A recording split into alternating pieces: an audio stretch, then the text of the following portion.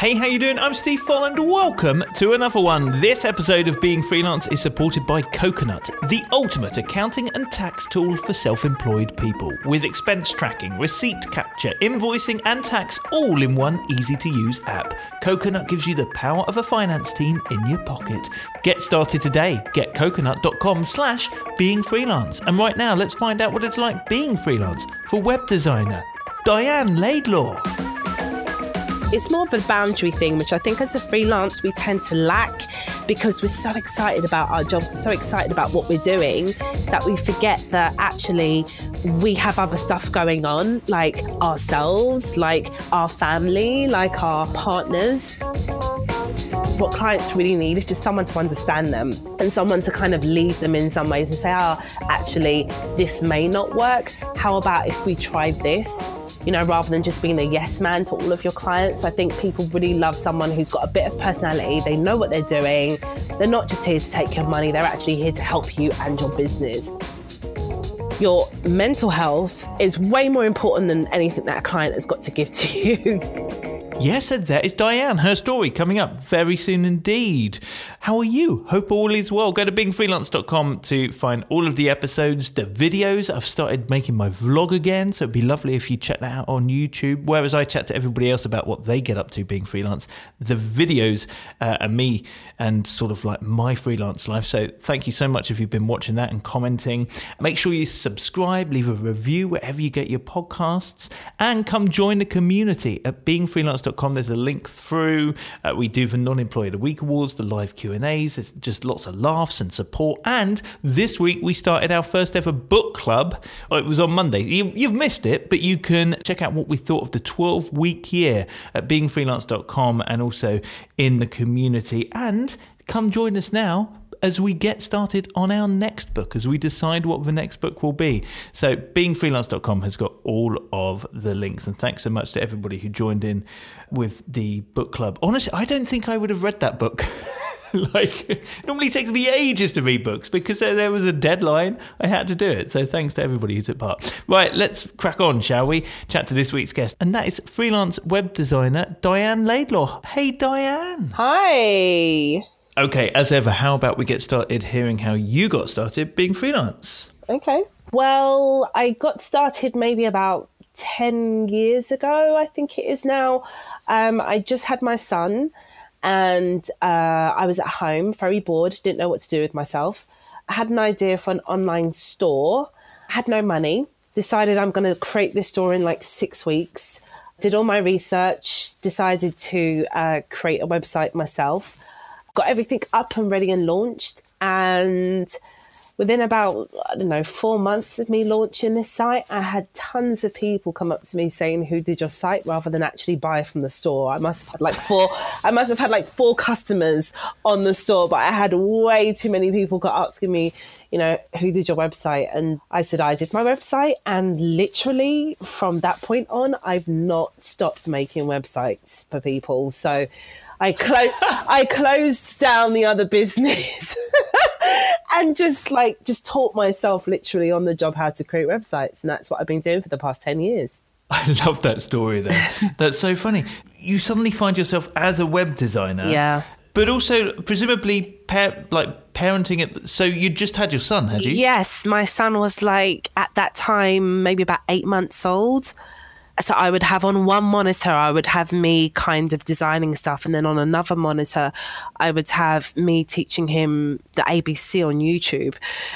And that used to be basically what was happening for like a year and a half. And it actually really worked because, by the time he got to about 2, he was telling me his numbers backwards from 100. He did really, really well. So it's like we're both learning at the same time. So yeah, it was so cool. I thought you were going to say by the time he was 2, he was sending out my invoices. I would love that.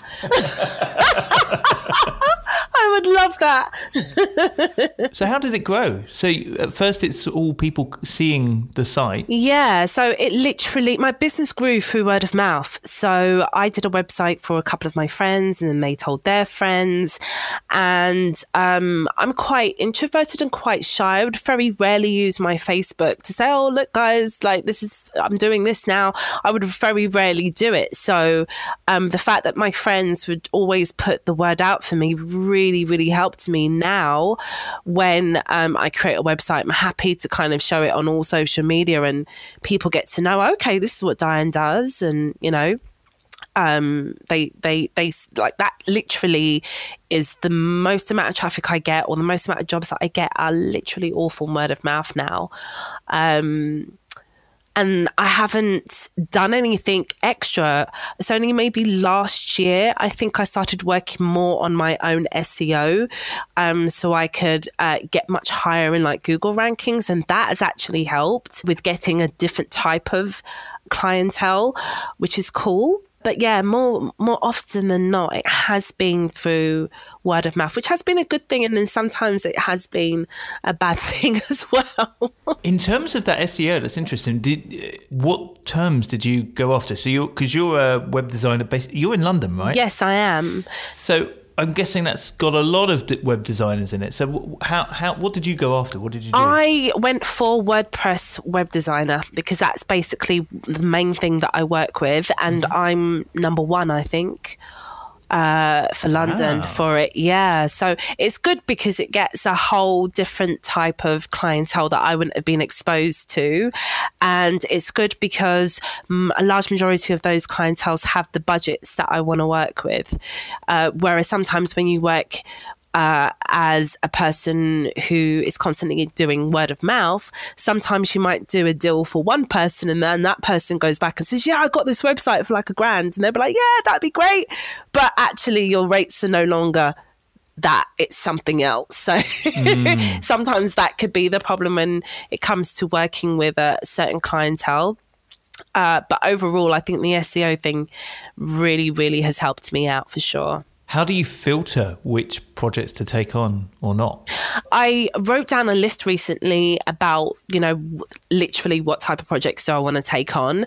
And I've decided that I want to work with projects that really excite me. I think that's the number one thing, is that if I look at their brief and I'm like, oh, I really want to do this, then that's definitely, you know, up there as, right, I'm going to take that project. Another one would have to be what their budget is like. Another one would also have to be like how far they are in the progress, because some people come to you just at the start and they're not quite sure what to do. Some people have already decided what they want to do. They just want someone to build out the website. I find working with those clients a little bit more easier. Projects go quite quicker. And because I'm a work-at-home mum, my time is very, you know, I have very little time. I don't work 9 to 5. I have to cut up my day. So it's important that I spend that time working on projects that I really enjoy doing and that I don't have to micromanage people. That's a major thing for me. Have you sort of figured out how to make that happen though, like in terms of micromanaging? Because I've done this for so long now, it's pretty easy. Once you do a discovery call with someone, which is, you know, the first call that you make just to distinguish what type of website they need, or usually you can tell from that phone call how far they are. I've got a list of questions which I ask them. I have a very brief planner on my website as well, which they go on and they fill in. I also have right at the top of the planner what is the minimum budget. So if they come to that planner and they've got under that budget, immediately they know, okay, you know, she's too pricey for what I need or whatever. So that kind of filters out whether people have got the budget or not. But definitely having a conversation with them, it usually from that conversation, you can usually tell how far somebody is, but also making sure you have a really good contract in place. So if you do have a meeting with someone and you do kind of suss, maybe you may have to add a little bit to this contract because there's a possibility this project can last for 6 months instead of, 3 months or whatever, then again, I think it's just through my own intuition and just knowing having different conversations with people and kind of knowing where somebody is, whether they really know what their business is about, whether they're established. I know that there's another web designer friend of mine who only works with businesses who have been established for 2 years, because already she's like, they know what they're doing. Do you know what I mean?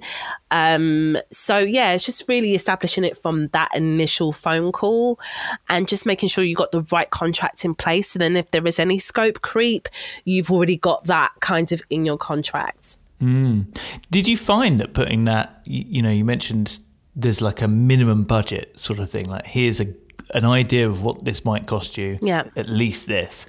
Have you always had that? Did you put it on and then find something changed? So because I've been self-taught, it's been very difficult for me to come up with ideas about how much I should charge for my work. So in the beginning phases, I charged very little because I was like, I don't even know what I'm doing. You know, the fact that you're paying me is a blessing. But so I charged really low for a while, and it's very difficult over the years. I've had to raise up my prices and raise them up and more look at it like a business rather than a hobby. Which is what I was doing for a while. And even now I'm like, I have to raise it again. So in the next couple of months, I'm like looking to raise the fees again, not because I'm trying to be greedy, but I really know how much I'm worth now. And I think that's really helped me in terms of making sure that I put in the right amount, but it hasn't been easy. And actually, you do get clients who will pay what you need, which was one of my biggest fears, is that if I put the money up, then I'm going to have less clients or no one's going to pay that amount of money. But actually, I've managed to get people who wanted to only pay, I don't know, like £700 for a website, and now they're paying, you know, over £2,000 for that website, and they wouldn't have thought that they were going to do that before because they had that conversation with me. And they're able to see the value, they've now bumped it up. So it's just getting over that initial fear, first of all, that I'm going to lose clients. But then also knowing that even if I do lose clients, I'm working less. So I'm not stressing myself out as much. But if I've got like 1 or 2 clients a month, that's better than having 1 or 2 clients that's paying this amount, rather than having 6 or 7 or even up to 10 clients who are only paying a small amount, because you're just stressing yourself out. Especially when you don't really have like an assistant or anything like that. It just becomes a bit too much. Sorry, I'm rambling. I'm not even sure if I answered your question. That was a great answer. How do you manage those periods of stress? You found a way to get around it, but when you're in them... Oh, so I take Wednesdays off, actually. I call them my self-care days. And I take Wednesdays off. I don't do any client work. I actually go to therapy. I do whatever the hell I want, which is either get my feet done or go and take a walk in the park. I don't answer calls after a certain time. So it's more of a boundary thing, which I think as a freelance, we tend to lack, because we're so excited about our jobs. We're so excited about what we're doing that we forget that actually we have other stuff going on, like ourselves, like our family, like our partners. So just making sure you have appropriate boundaries and making sure that you don't answer your phone every time it rings, or you don't go to the email every time you get an email. Just kind of giving yourself that space to answer when it's relevant for you to answer, I think is important. So yeah, that's what I've basically had to do in certain situations where, you know, it feels like the client may be taking the mickey a little bit. I've just had to set certain boundaries and say, okay, well, you can't contact me during, you know, after 9, because that's crazy. 9 p.m. on a Saturday is just not the right time to kind of, you know, let's just keep it business hours. Please don't contact me on WhatsApp. You know, let's just try to keep it to email. So yeah, just putting in appropriate boundaries, I think, is super important. And do you say to your clients, I'm not around on a Wednesday? I do. I tell my clients I'm not around on a Wednesday, and those are my self-care days. And some of them are like, wow, I've got self-care days too. Some of them are like, actually, that's a really good idea. But the reason why I have those days is because I've actually worked with 2 guys who had a mental breakdown while I was working with them. And it was literally because they were working constantly all the time. And that really scared me as a mother, to think that, you know, I love my work so much, and the fact that I can be so engrossed in it and forget everything else. It just scared me. And I just thought, no, I have to have a time out or a day where it's just me. And I'm okay with that. And I'm not answering to I don't feel I have to answer to everybody, you know, because your mental health is way more important than anything that a client has got to give to you. Do you know what I mean? So just having that balance, I think, is just so important. Yeah. Have you expanded your services at all? So you were designing websites. Yeah. So I was designing the websites, and I actually do YouTube as well. So I show other businesses or individuals how to use WordPress, and I just do it all through my YouTube channel. And it's been quite entertaining, actually, because it's kind of forked off into other things too, where I've got plugin companies that will contact me, and they would ask me to review their plugins on my channel, which is really cool. I get to work hand in hand with plugin developers and get to help improve their products. I get to teach people from all around the world. So I love teaching. I've always loved teaching. And the fact that I get to kind of mix that with what I'm doing, kind of give back, because when I learned how to create my website back when I was making that shop, I used YouTube, you know, so the fact that I can now give back and be showing other people is a big thing for me. I really love it. How long have you been doing that? About 5 or 6 years now, I think. How have you found that over time? Doing videos is not easy. I think designing websites is way more easier for me than making these videos. Simply because I don't like to, as much as I'm rambling now, I don't like to ramble in my videos. So I'm very straight cut to the, you know, I'm very straightforward in my videos, and that's what a lot of people like them for. But it's difficult to try to find the time to try and fit that in, as well as the fact that I've got all of this work that I need to do. I've got my self-care Wednesdays. But this year I've been more dedicated and said, right, every week I'm just going to put a video out, because there are so many things that I just need to talk about it, but I haven't actually allocated enough time to it. So it's not like I don't have time. It's just that I'm not allocating time properly. Like, do you sometimes record more than one at once? Yes. So I have to batch record them, and then I would upload. So I would have 4 videos that I would record, and then I would upload those 4 videos. So I won't have to think about it for another month. And then during that month, I might think about other topics, but I won't have to worry about, oh my gosh, it's Wednesday, I've got to put something up. You know what I mean? It's already pre-done. So yeah, that's basically the only way I've been able to do it. It's just batch recording them. It just helps so much. And how have you found doing YouTube has helped you? When it comes to web design, it's helped me a lot, because when I have to show somebody how a particular plugin or how a particular function works, I'm literally teaching somebody who I'm assuming doesn't know anything. So when it comes to designing websites and me having to maybe hand off that website to my client, I am more thinking about, how is this going to be user friendly for my client? How is my client, who maybe just knows how to email only, how is my client going to be able to interact with the back end of this? How can I make it simpler? So it's helped me in terms of simplifying things, you know, and making sure that my clients who probably don't know how to do a bunch of stuff online, just how to make them feel at ease with it.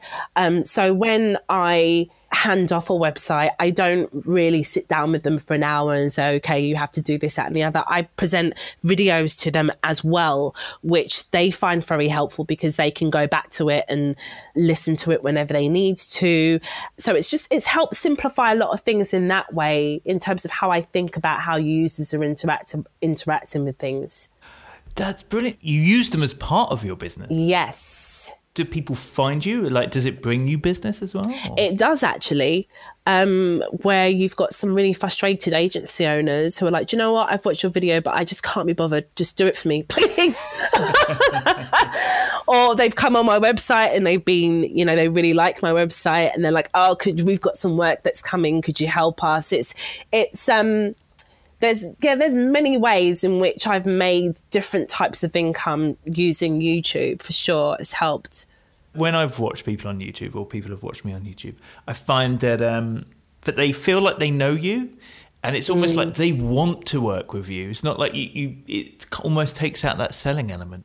Yeah, I mean, to be fair, I've not really ever felt like I've had to sell myself, which is maybe a bit of a blessing for me. But most people who have contacted me, whether they've gone through word of mouth, whether they've done it through Google, they have been impressed by something. Do you know what I mean? Otherwise, they won't go through the contact form and try to, you know, contact me. But yeah, I do get people who, it does feel like they may know me. So I'm in a lot of Facebook groups that work with WordPress, and a lot of people understand my humour. Or they'll say, you know, if it doesn't have a swear word in Diane's videos, then Diane's probably sick. You know what I mean?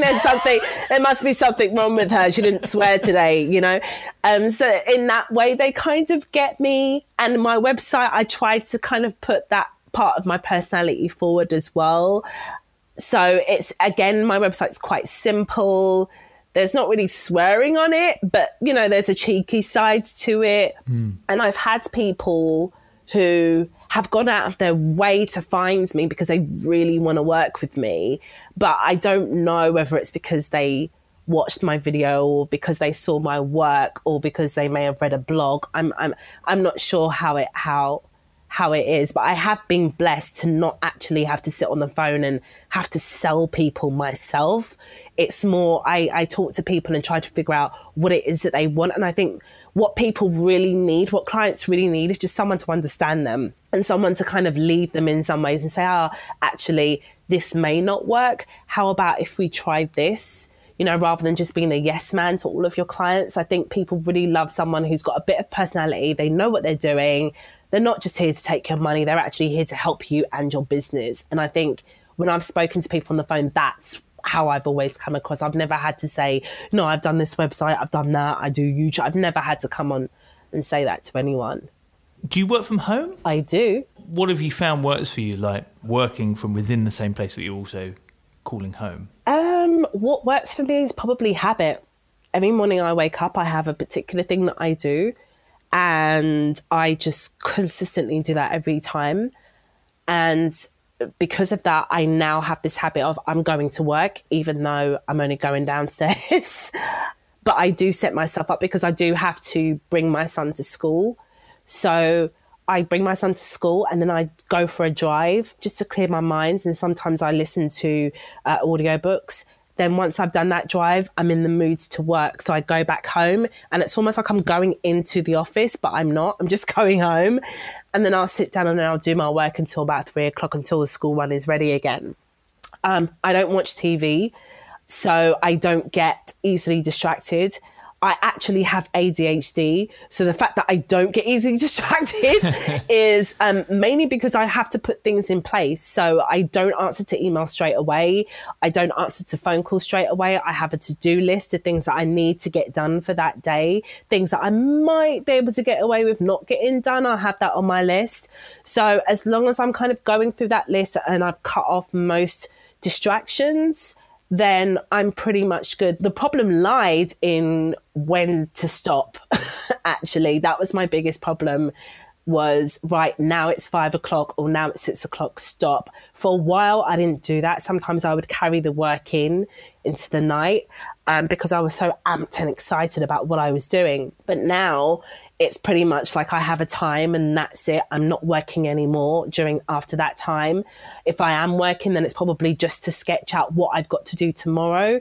But in terms of trying to balance out that, right, I've stopped working. Now it's family time. Now I need to wash the dishes. Now I need to hoover. Now I need to check the post. Now I need to do these other things. Yeah, I've had to incorporate that because those type of things, I would leave it to the wayside and just be work. How about the weekend? Weekend would be the same thing. It would be like, oh, it's Saturday. Now I can work and not have to talk to clients at all. That's basically. So do you work on a Saturday? Not anymore, no. How did you get out of doing that? I think it's just trying to understand what is important. My son's 9 now, and you could spend so much of your time working as a freelancer and being amped because it's your thing, it's your business, it's your dream.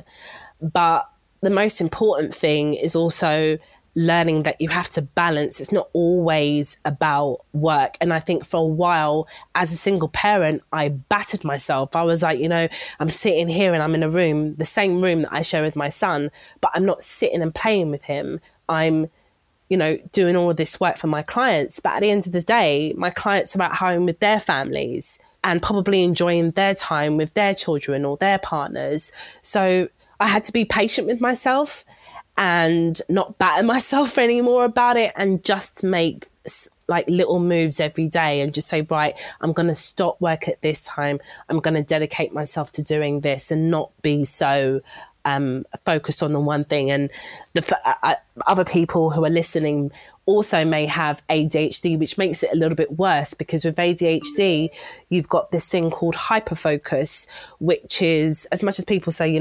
ADHD is where you can't focus, there's a part of you which can hyperfocus, which means you stay focused on something for so long that you find it hard to break away. And I noticed that with me having ADHD, I was getting into these hyperfocus stages for way too long. So I had to kind of ease myself out of it and find other things which could also give me the same type of joy outside of, sitting and doing computer work or works for my clients. So it's not been easy, but it's just been something that I've just had to tell myself that, there's more important things than HTML and CSS. Obviously, you kind of, I don't want to say you started by accident. I did. You were self-taught, therefore you weren't like part of a community of web designers, for example. Yeah, that's right. But have you become part of any since? Yes, for sure. So on Facebook, I'm a part of quite a few Facebook groups.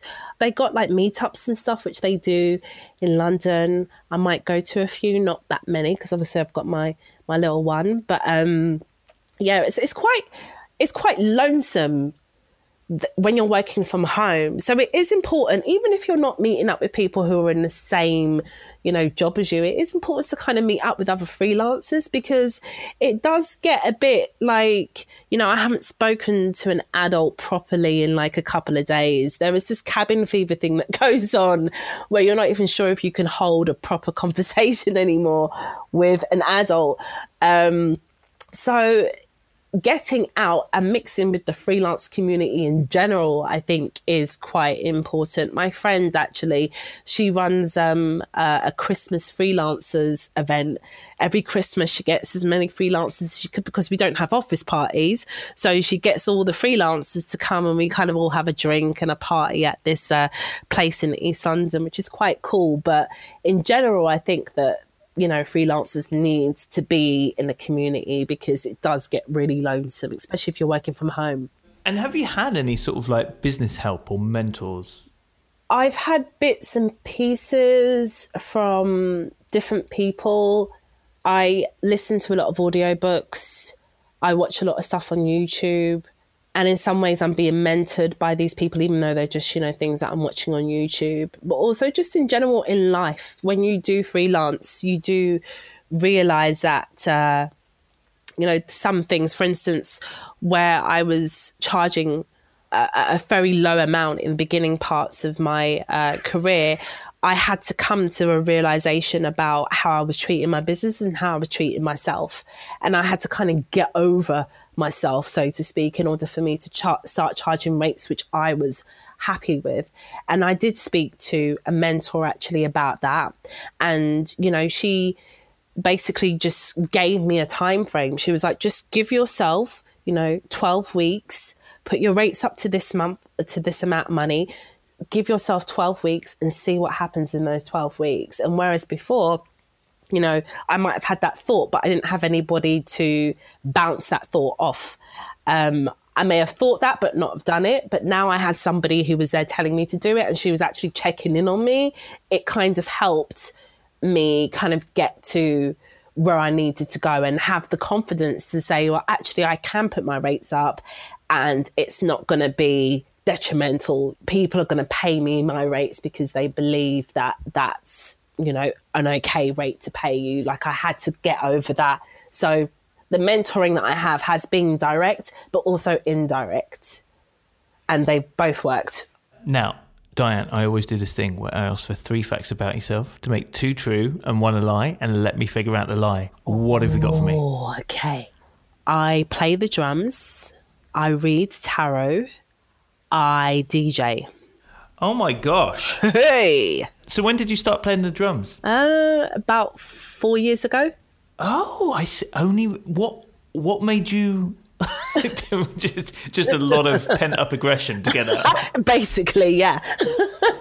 No, I've always had an obsession about drummers. I'm into jazz, so yeah, but drumming I think was the next best step for me. Cool. You read tarot? Yes. When did you pick that up? About 2 years ago. How did you get into it? And do you have some sort of mystic name? I don't wish to take the mick out of tarot readers, by the way. But if I was a tarot reader, I'd have my own mystic name. Well, my mystic name is Luna D. And I... Amazing. And I started reading tarot because one day I had a dream. And it was about me going into, when I was a child, I remember going into my mum's drawer in her bedroom and she had tarot cards in there. And I was like, oh, I wonder if I should buy some tarot cards. And I did. And I started reading for my friends. And yeah, they were like, wow, you're really impressive. Okay. And do you have a DJ name? Miss Laidlaw, which is actually my surname. And what sort of music do you like to DJ? Well, I'm into jazz, but a lot of my music that I DJ is kind of semi-jazz, semi-hip-hop. It's more kind of like the 70s and 80s era, so a bit of funk, a little bit of boogie, a little bit of hip-hop. It's hard, isn't it? This is hard, actually, because... Only one of these is a lie, and I'll be honest with you, they all sound like lies. Which doesn't often happen. If that's the sort of stuff you DJ as, I want to come see you DJ. That sounds very nice. I think that sounds good. Miss Laidlaw on the poster, I'm imagining. Luna D. Luna D. You came up with that very quickly, which suggests that that's true. But I was also expecting you to go, no, I don't have a mystic name. I just do it. Which makes me think, did you make that up because I'd said it? Ha! Drummer, I mean, drumming 2 years. 5 years. It was 5 years. Oh, was it 5 years? Sorry, 2 years was tarot. Okay, so 5 years ago, your son was 4. You've got a growing business. Have you got enough time to suddenly go out and play jazz drums? I just don't know. I really don't. Okay, I'm going to say the lie is the tarot cards. It was the drumming, actually. I want to learn how to drum, like, desperately, but yeah, I'm not going to squeeze that in my life right now. I knew you didn't have time to play the drums. I was sitting here thinking, did I have time to play the drums when my kids were 4? And I don't have the space for it either. My neighbours would be complaining completely unless I buy one of those digital ones where you just hear it in your headphones. But yeah.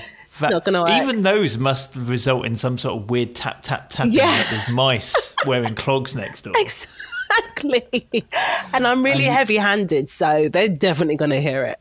Now, if you could tell your younger self one thing about being freelance, what would that be? The world is your oyster, and learn to balance everything out. Learn to balance your work. Learn that there is life after work. Don't always be on the grind. And it's also fine to have lots of interest in different things. This whole idea of, you know, you can only focus on one thing at a time. Don't be, what's the saying? A master of... a jack of all trades. A jack of all trades. There's more to actually that saying, a jack of all trades, that actually suggests that you can do loads of different things, but people only stick to one part of that, which is being a jack of all trades and master of none. But there's actually more to it than that. And in my mind, I always thought that being a jack of all trades and a master of none was a bad thing. But actually, you can be a jack of all trades if you're really passionate about the stuff that you're doing. So I wouldn't feel that concentrating on one thing is the be all and end all. And that's what I would tell myself, my younger self. I meant to say, actually, what did you do? So before you had your son, what did you do for a living then? Oh my gosh, I did everything that I didn't want to do. I really didn't know for a long time what I wanted to do. So I was doing lots of like customer services jobs. And then I was working for Newham Council for a while. And then after I got made redundant from that job, which was in 2008, I was like, that's it. I'm not working for anybody ever again. I'm done.